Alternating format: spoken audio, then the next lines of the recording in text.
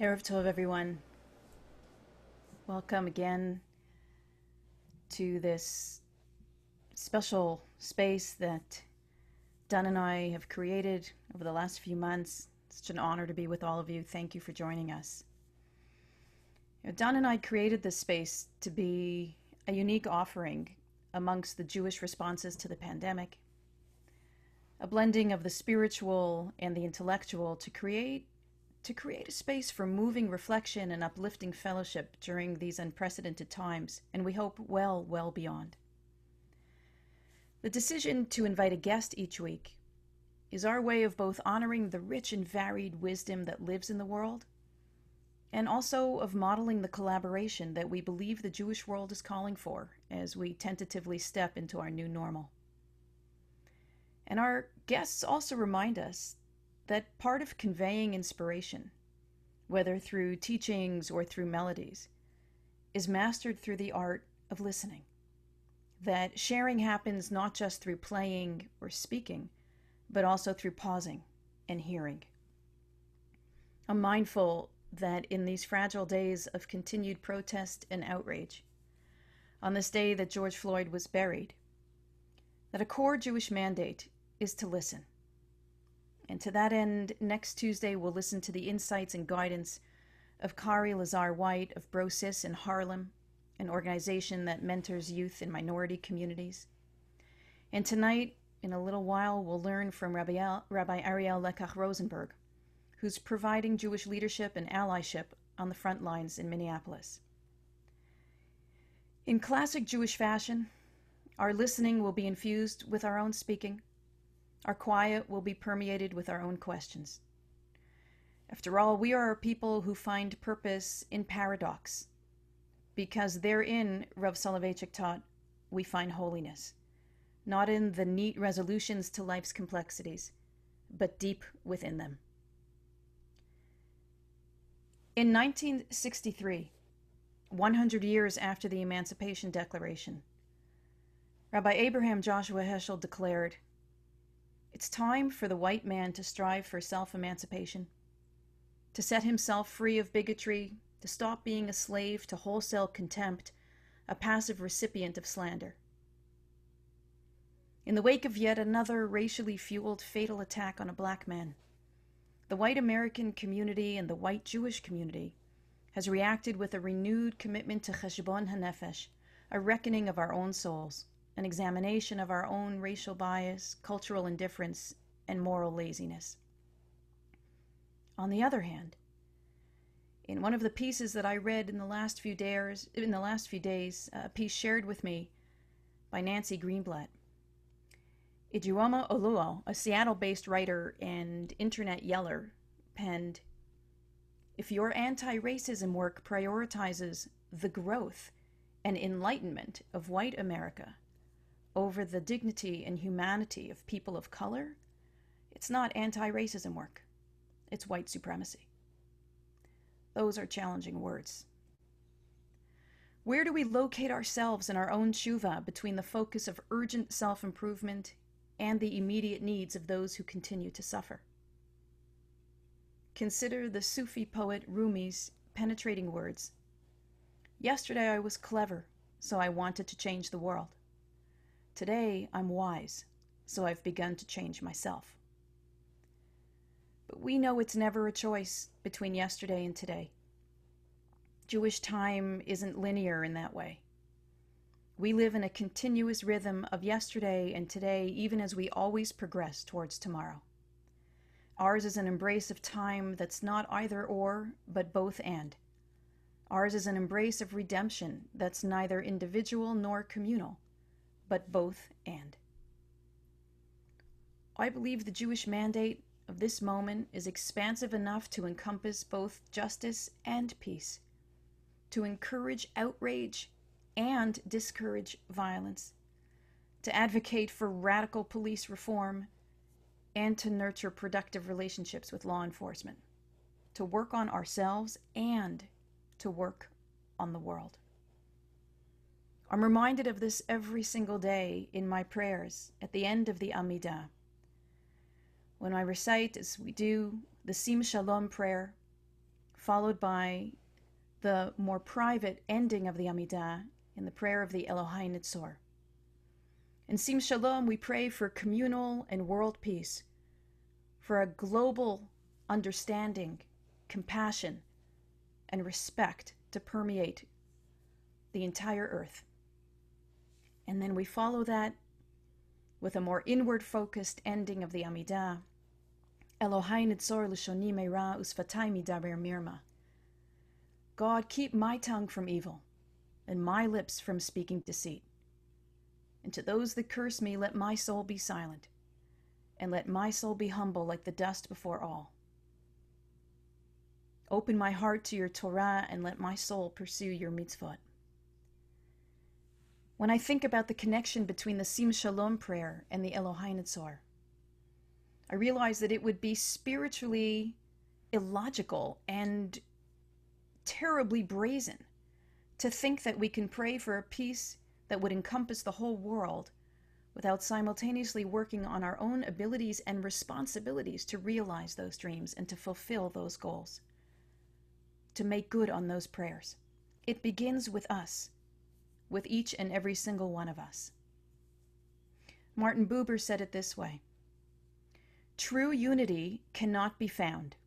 It can only be created. One who creates it realizes the unity of the world in the unity of their soul. Thus, beforehand, they must live through the tension of the world in their soul as their own soul's tension. Our weekly gathering is a place to unfold, to contemplate, and to begin to heal the tensions within our souls, so that we can separately and together find our way to true unity within ourselves and throughout the world.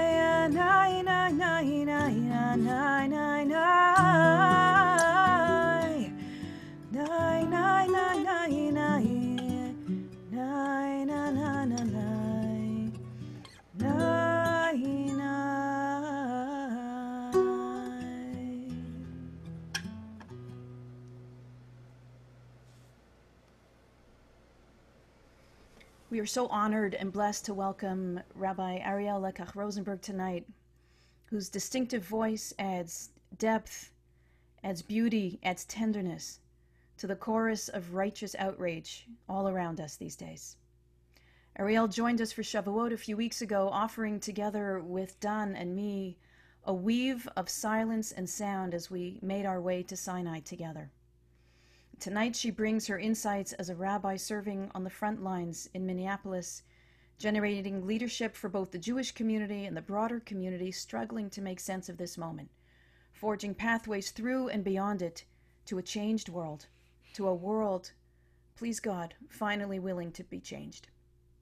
May it be. It's such a joy to be with you tonight. It's been, I think, a balm, certainly on my soul, these days of pandemic and now these days of uprising, to be in such sweet and abiding relationship with colleagues across the country. And Dini, it's as a weekly dialer inner to your program, it is just really a joy to be in this company and to see so many faces of New York beloveds here. Hello. Hello, everyone. Welcome. Thank you. So I want to dedicate this conversation to the memory of George Floyd, who was murdered 2 weeks and a day ago, and to Tony McDade, who was murdered on May 27th, and Breonna Taylor, who was murdered in her home on March 13th, and the 4 people who have been killed by police in the month of June, David McAtee, Jorge Gomez, Sean Monterosa, and Eric Salgado, all in incidents related to George Floyd protests. I'm holding in my heart the memory of these people and their families, and just imagining, as poet Yehuda Amichai wrote, the concentric circles of each of these murders, each of these deaths. I'm actually in Oregon right now. I drove to Portland, Oregon, to see my parents a week and a half before George Floyd was murdered, and so have been in this soul's limbo. My body has been in Oregon, and my soul and my heart have been on the streets of Minneapolis, in this sort of paradoxical way that our pandemic has made possible. So I'm grateful to be able to bring stories and perspectives from the uprising in Minneapolis, while also in profound humility for the fact that while supporting congregants and neighbors on the streets, my body has been very much on the West Coast. And so I just wanted to share a little bit about the experiences that have been held by people in the Twin Cities. And I know that the uprising in Minnesota has carried sparks across the country, that Black people, that people of color, that youth, queer and trans people have been rising and saying, no more. We need a change. And it's been a profound learning experience as a cis woman, as a white woman, as a Jew, as a middle class woman, to be learning quickly about the needs of this moment. The uprising was in full force on Shavuot, and white supremacists were burning Black businesses in North Minneapolis as we were singing beautiful songs on Zoom. And friends and congregants and neighbors were in the streets. I was imagining the imagery from Sinai, Ro'im et hakolot, right? That the people of Israel could see the thunder, and I really imagined that happening also on the streets of Minneapolis that night, that the outcry of the people was made manifest and material, that thunder was visible, the voices were visible, the revelation came to the foot of the mountain. And I've really been reflecting in these weeks since, what do we need to be learning in these days? What is the Torah that we're reaching towards? And so I just want to offer about, as we grasp towards Torah, right? As we wander about, what does it mean to be wandering in this moment in the wilderness? Midrash suggests that Midbar is closely associated with issues of dibur, associated with language, with speech. Ein midbar ela dibur, declare our rabbis. Wilderness is nothing but speech, is only speech. And they play with the roots of these two terms, and they pluck speech out of the desert. And certainly, as I reflect with my community in Minneapolis, we are using speech to try to make sense of a legacy of violence and of structures of inequality in our city. We are using our words as bridges to each other, white Jews reaching to Jews of color reaching to Jews, neighbors, black and brown neighbors reaching to each other, trying to make sense of this moment and to find our way through it. Language can also be used as a barrier. We see in the book of Bamidbar that the Israelites use language to create walls between each other, to create walls between themselves and God, between themselves and Moshe.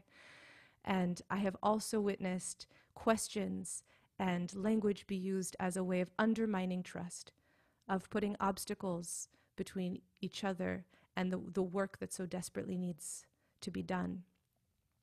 And I was amazed on Sunday to bear witness to 9 courageous city council people in Minneapolis standing on a stage with activists from Black Visions Collective and Reclaim the Block in the heart of Minneapolis saying, enough with small change, with incremental change. What is needed in our community is a reimagination of what safety looks like, a reimagination of how it is that we are accountable to one another, how it is that we keep each other safe, and that they committed our city to a year-long process of reimagining safety, reimagining policing, with a commitment towards transformation, dedicating our speech, our sharing, to a new way of being with one another. And so as I've been talking to my congregants, as I've been listening and bearing witness, especially to the work of our high school students who have been on the streets every night, learning together, sitting at the site of where George Floyd was murdered, a mile and a half away from my synagogue, meeting their neighbors.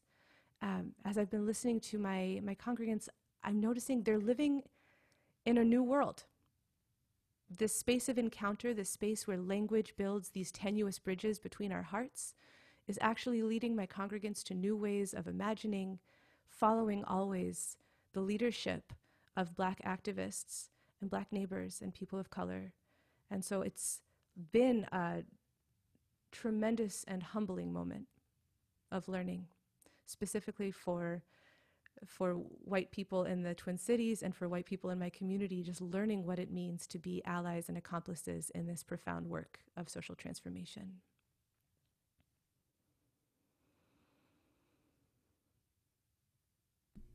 Ariel, can I ask you a few questions? Would you be? Please. I'd love to hear a little from you about where it is in our tradition that you draw strength or inspiration to provide the leadership you do to your community.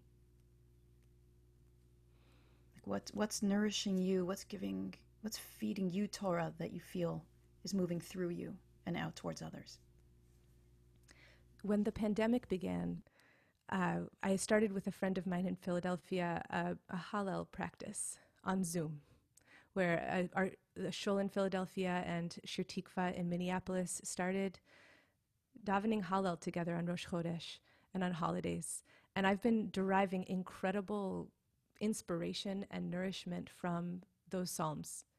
The ways in which Hallel actually teaches our hearts to grow big enough to hold awe and terror and sadness and joy, that Hallel teaches us that we don't choose between those experiences, but that actually our hearts need to grow big enough to hold all of it at the same time, that we don't seek to reduce our human experience into a simple narrative of I was sad and now I'm joyful, or I was joyful once and I yearn for it again, but rather we can hold it all, that our hearts and our communities and our heritage is big enough to hold it.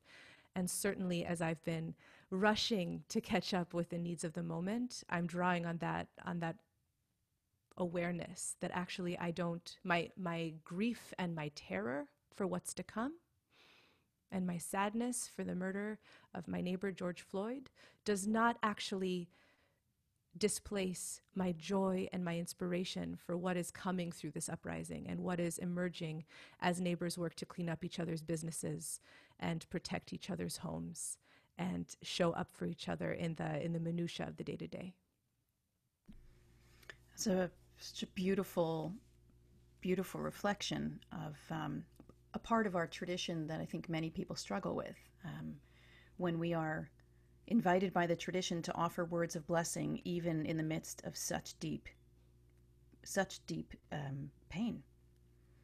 And the imagery that you shared with us of your youngsters and your community going out and sitting with neighbors who are new friends and new fellow seekers, and is so encouraging and so hopeful as we see the next generation start taking responsibility for things that we ought to have taken responsibility for long ago. So you've given us ideas of what gives you hope. What gives you pause?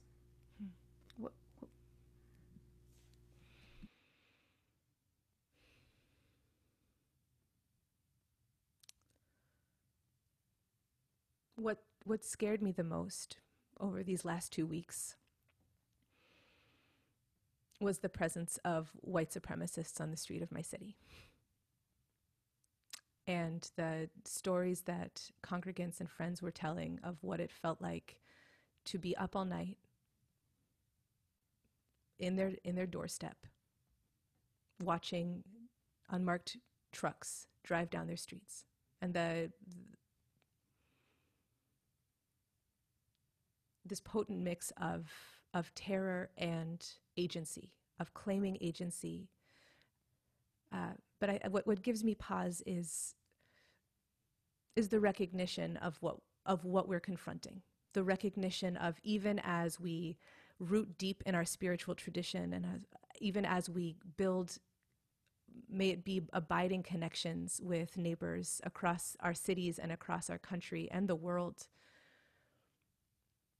that we have some serious reckoning to do with the legacy of white supremacy and the presence of white nationalism in our country, and that is, I will daven through it because that's what's going to give me strength, right? And I'm going to dig into the tradition for insight and for nourishment.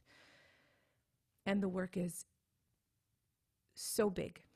And so I'm grateful to not be alone in it. I'm grateful to have tremendous teachers and guides through it, but I take that very seriously in this moment. It's a beautiful parallel to what you shared before about Hallel.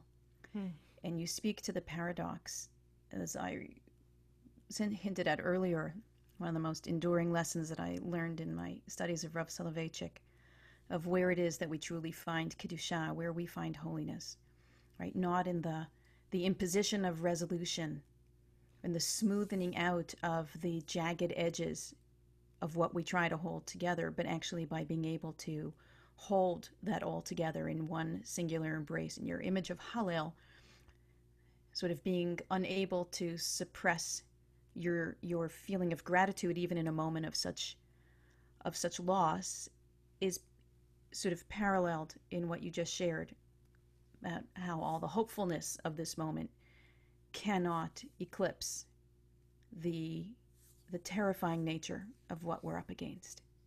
And you've sort of taught that lesson also, of that paradox, and I thank you for that. Is there anything else that you think we should know, not being where you are and not interacting perhaps at that level of immediacy in where it began this time around? Is there anything else that you think that we should know and carry with us? Yes, a beloved congregant and now a chavruta of mine, Enzi Tanner, a Black Jew in Minneapolis, taught me 2 weeks ago, right, which is not a new lesson, but one I think that I want to share with all of us and encourage you to pass to your beloveds as well, is that what grounds us in this work, in this moment, is the need to embody belief of Black people. That when we come to the questions of how do we respond to the needs of these moments, we need to listen as white people to the experiences and the analysis of our Black neighbors and believe them before coming in with questions, before answering with ideas. Hear the profundity and the truth of their experiences, and from that place of encounter, move into relationship. And that has been a really important piece of Torah that I've been carrying in these weeks of challenge and of encounter. It's just the need in this moment of heightened awareness, of heightened action and tension to commit to believing Black people. And I want to sort of nest that truth in a piece of Talmud that I love from Eruvin, back to the image of the Midbar. One who makes themselves like a wilderness receives Torah as a gift. And I think that in this moment of the making and unmaking of our reality, the making and unmaking of power in this country, I love to imagine our own curiosities and consciousness as Midbar, right? That Midbar without structures built, without boundaries pre-created, that actually we get to wander in our own creative Midbar, allowing ourselves to come untethered from habits and harmful myths, coming ready and open to the learning and the possibilities of this moment. Amen. Amen. That's beautiful. Beautiful. I'm going to invite you to join Dun for a few moments and teach us through your passion and your spirit and your gift of your voice as well.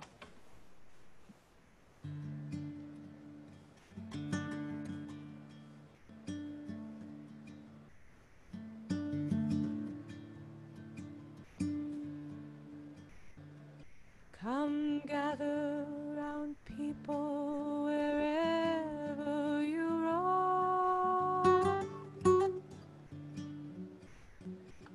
and admit that the waters around you have grown, and accept it that soon you'll be drenched to the bone. If your time to you is worth saving, then you better start swimming or you'll sink like a stone. For the times they are a change.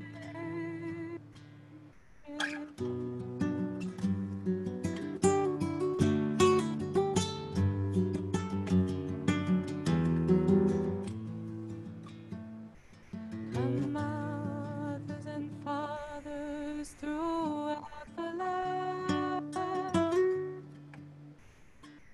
and don't criticize what you can't understand.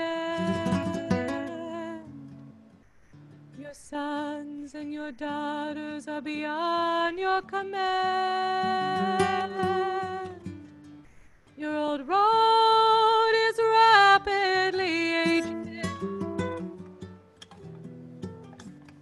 Please get out of the new and lend your hand. For the times they are a change.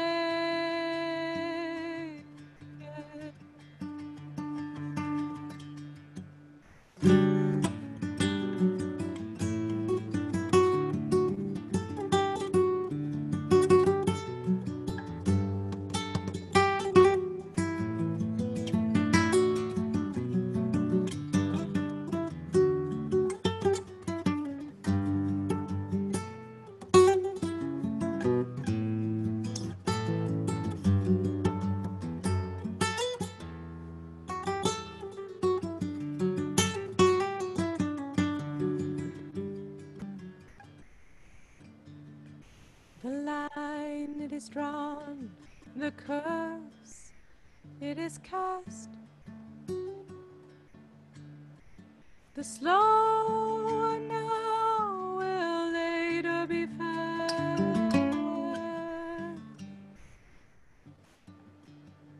As the present now will later be past.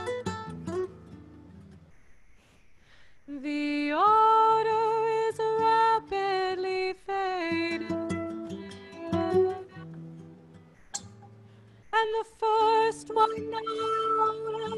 it'll be last, for the times they are changing.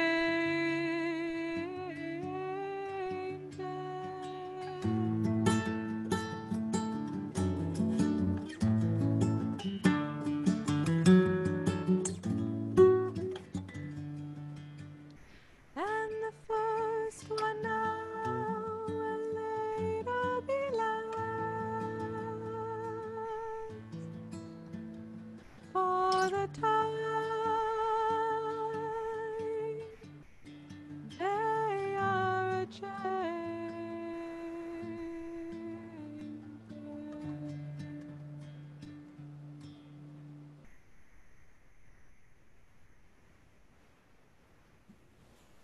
So beautiful.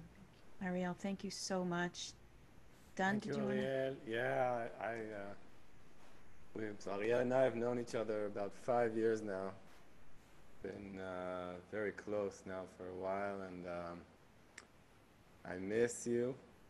Um, but it's good to know you're doing really important work, and you're with good people, and and it's also great to be connected in this way. And I'm grateful to Dini, who is opening the doors of these sessions to friends of hers and friends of mine, and bringing people together in these beautiful ways.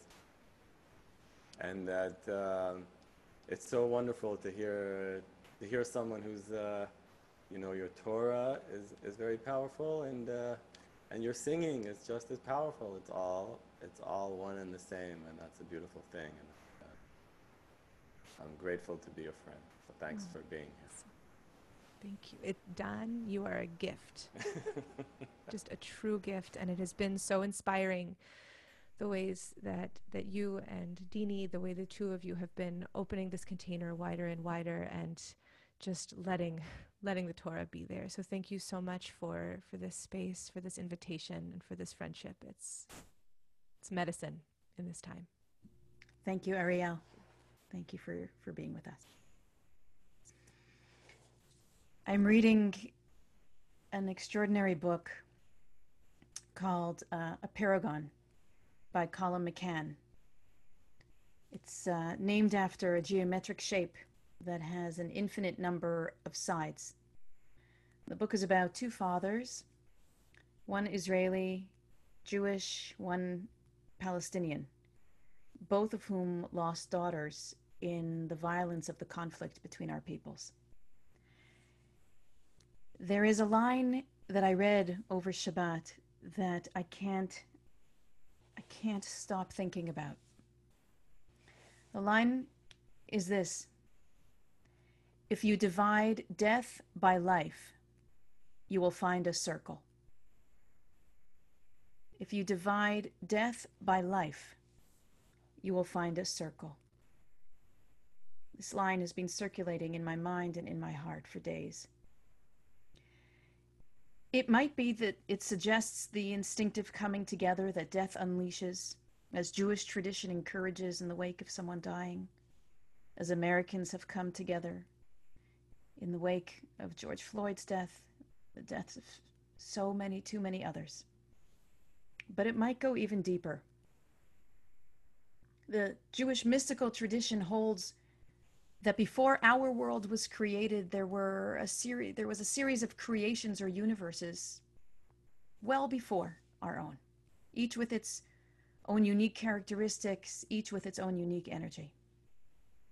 And the dominant trait of the world that preceded our world was that conceptually it was conceived to be circular, unlike our own world, which is understood to be linear.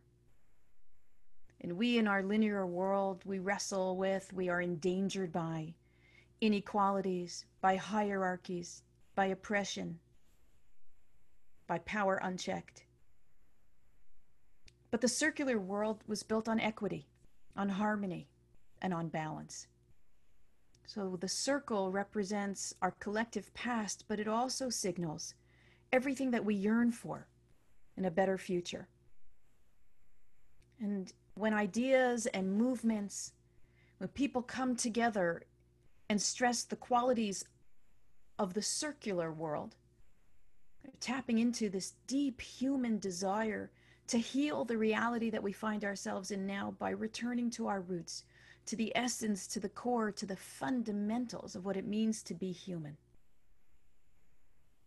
Sadly for us, the only way to bring this return, this healing, is by finding our way through our deeply flawed, linear, hierarchical world where hatred and violence become its most brutal symbols. But the future is represented by the circle. And maybe that's the reason why Jewish tradition embraces, when it comes to celebration, a dance form that's distinguished by being circular, the hora, where we come together and hold each other when we mark holidays, weddings, b'nai mitzvah, symbols, all of them, of the future that we reenact through historical memory, through ritual, and through the celebrations of life moving forward. And we know even in pain, circles of compassion and circles of love become the signals of a redeemed future, of the potential and the promise of a better tomorrow. If you divide death by life, you'll find a circle. When we form ourselves into a circle, no one can take over the center, privileging themselves over anyone else. A circle reminds us of our shared humanity, of our shared fate, but better, of our shared destiny. Rabbi Nachman told of a parable of a person who was standing on the side of a circle of dancers, someone who was too sad, too frightened, too filled with despair to join. And someone from the circle grabs her hand and pulls her into the circle. And as she dances, she looks over her shoulder, and she sees her sadness, and she sees her fear, and she sees her despair looking on, wistfully, longingly, also a little resentfully, maybe even disapprovingly.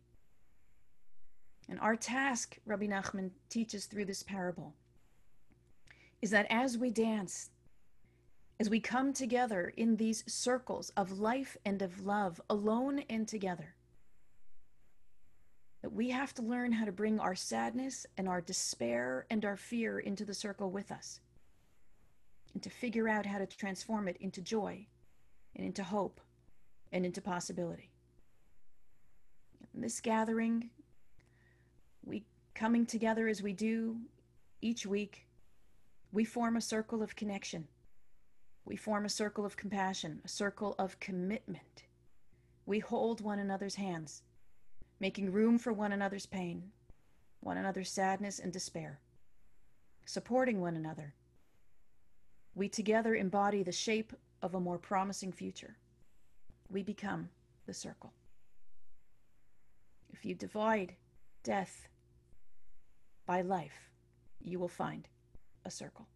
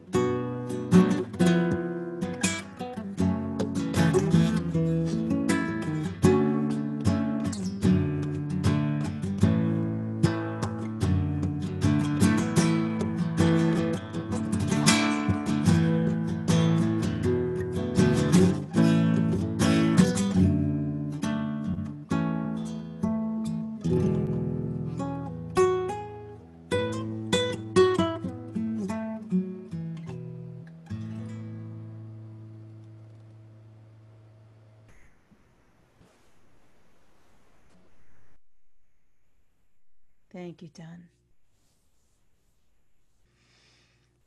So the name Peter Geffen is familiar to many of us. A longtime civil rights activist, founder of Kivunim, extraordinary gap year program, taking young adults all over the world, look at the world through Jewish eyes. Founder of the Abraham Joshua Heschel School in New York City, where I'm honored to sit on the board of trustees together with Peter, and a friend to many of us. Peter tells a story he wrote about recently of how on the 9th of April in 1968, he and Mickey Shore, two civil rights workers, then in their early 20s, were marching through the streets of Atlanta behind the coffin of Dr. Martin Luther King Jr. Earlier that morning, they had been assigned to bring one of the mules for the mule train that carried Dr. King's body from Ebenezer Baptist Church to Morehouse College and to his first burial site. They were walking alongside their teacher, Rabbi Heschel, and the then presidential hopeful Robert F. Kennedy.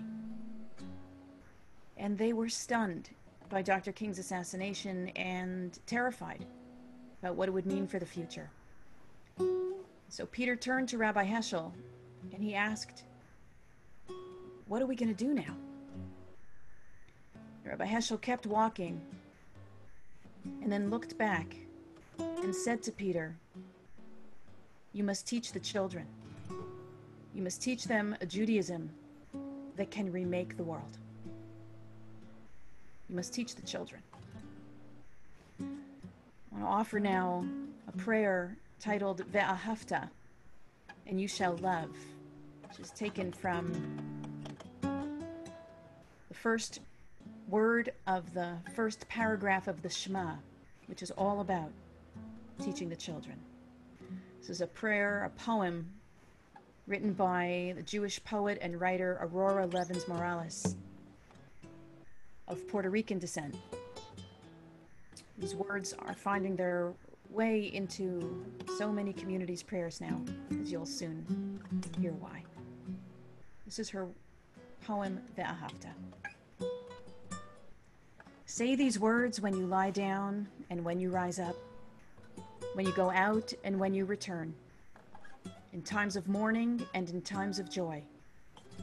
Inscribe them on your doorposts, embroider them on your garments, tattoo them on your shoulders. Teach them to your children, your neighbors, your enemies. Recite them in your sleep. Here in the cruel shadow of empire, another world is possible. Thus spoke the prophet Roque Dalton. Altogether they have more death than we, but altogether we have more life than they. There is more bloody death in their hands than we could ever wield unless we lay down our souls to become them, and then we will lose everything. So instead, imagine winning. This is your sacred task. This is your power. Imagine every detail of winning. The exact smell of the summer streets in which no one has been shot. The muscles you have never unclenched from worry, gone soft as newborn skin.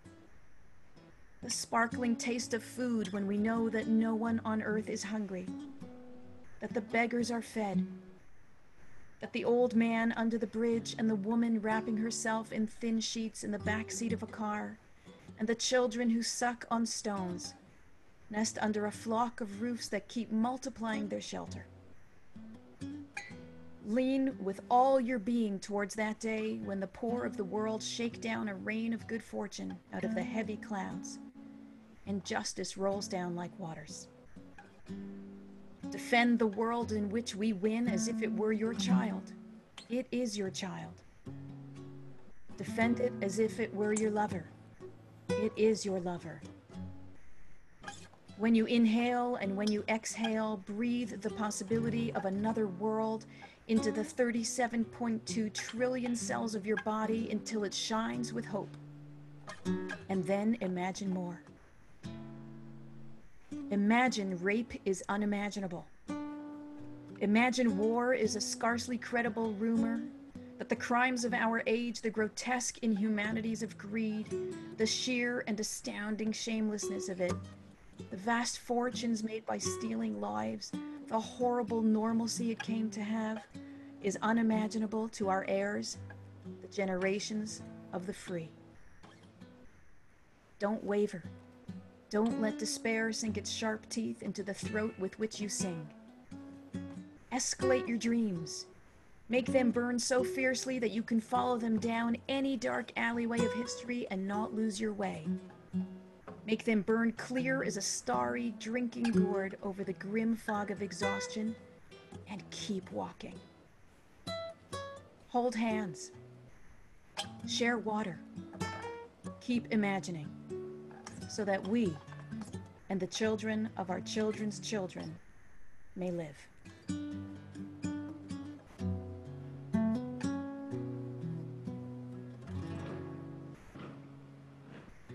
Olam chesed yibaneh, lai lai, lai lai, lai lai. Olam chesed yibaneh,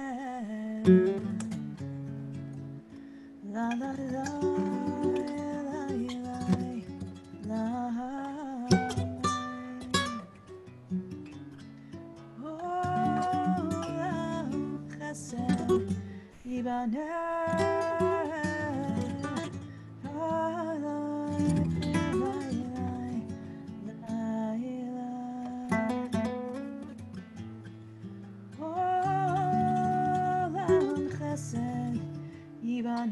Done.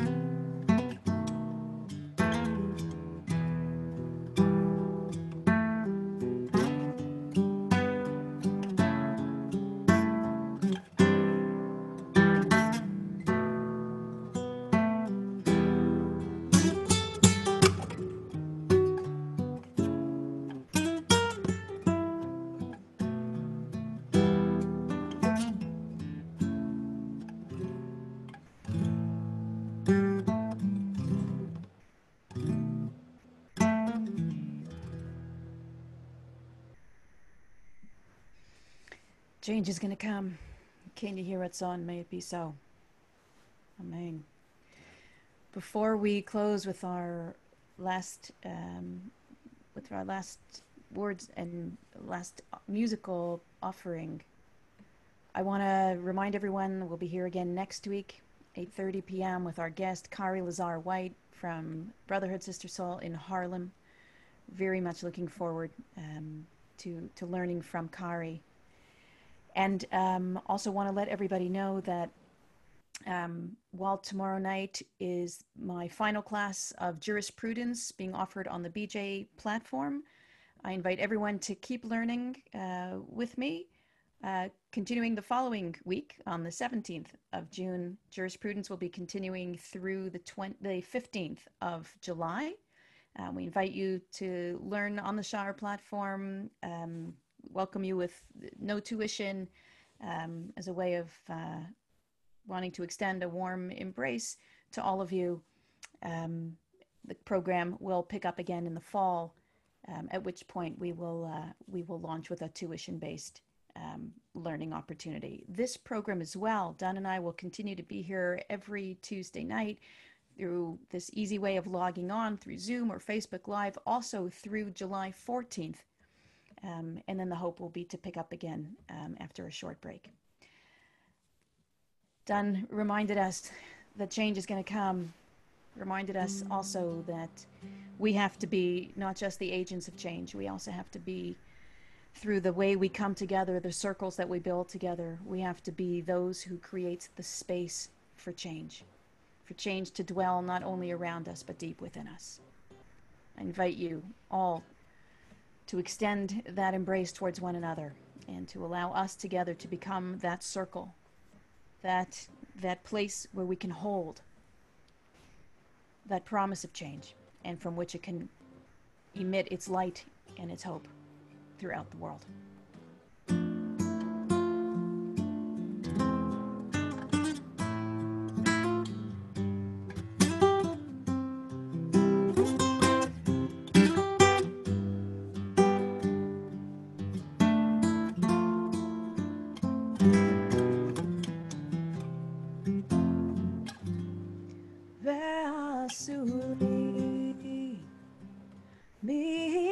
מקדש ושכנתי בתוכם ועשו לי מקדש ושכנתי בתוכם ועשו לי מקדש ושכנתי בתוכם ועשו לי מקדש ושכנתי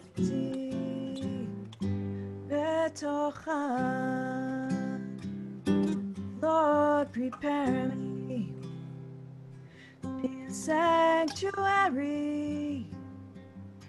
pure and holy, tried and true, and with thanksgiving be a living sanctuary for you. La la la la la la la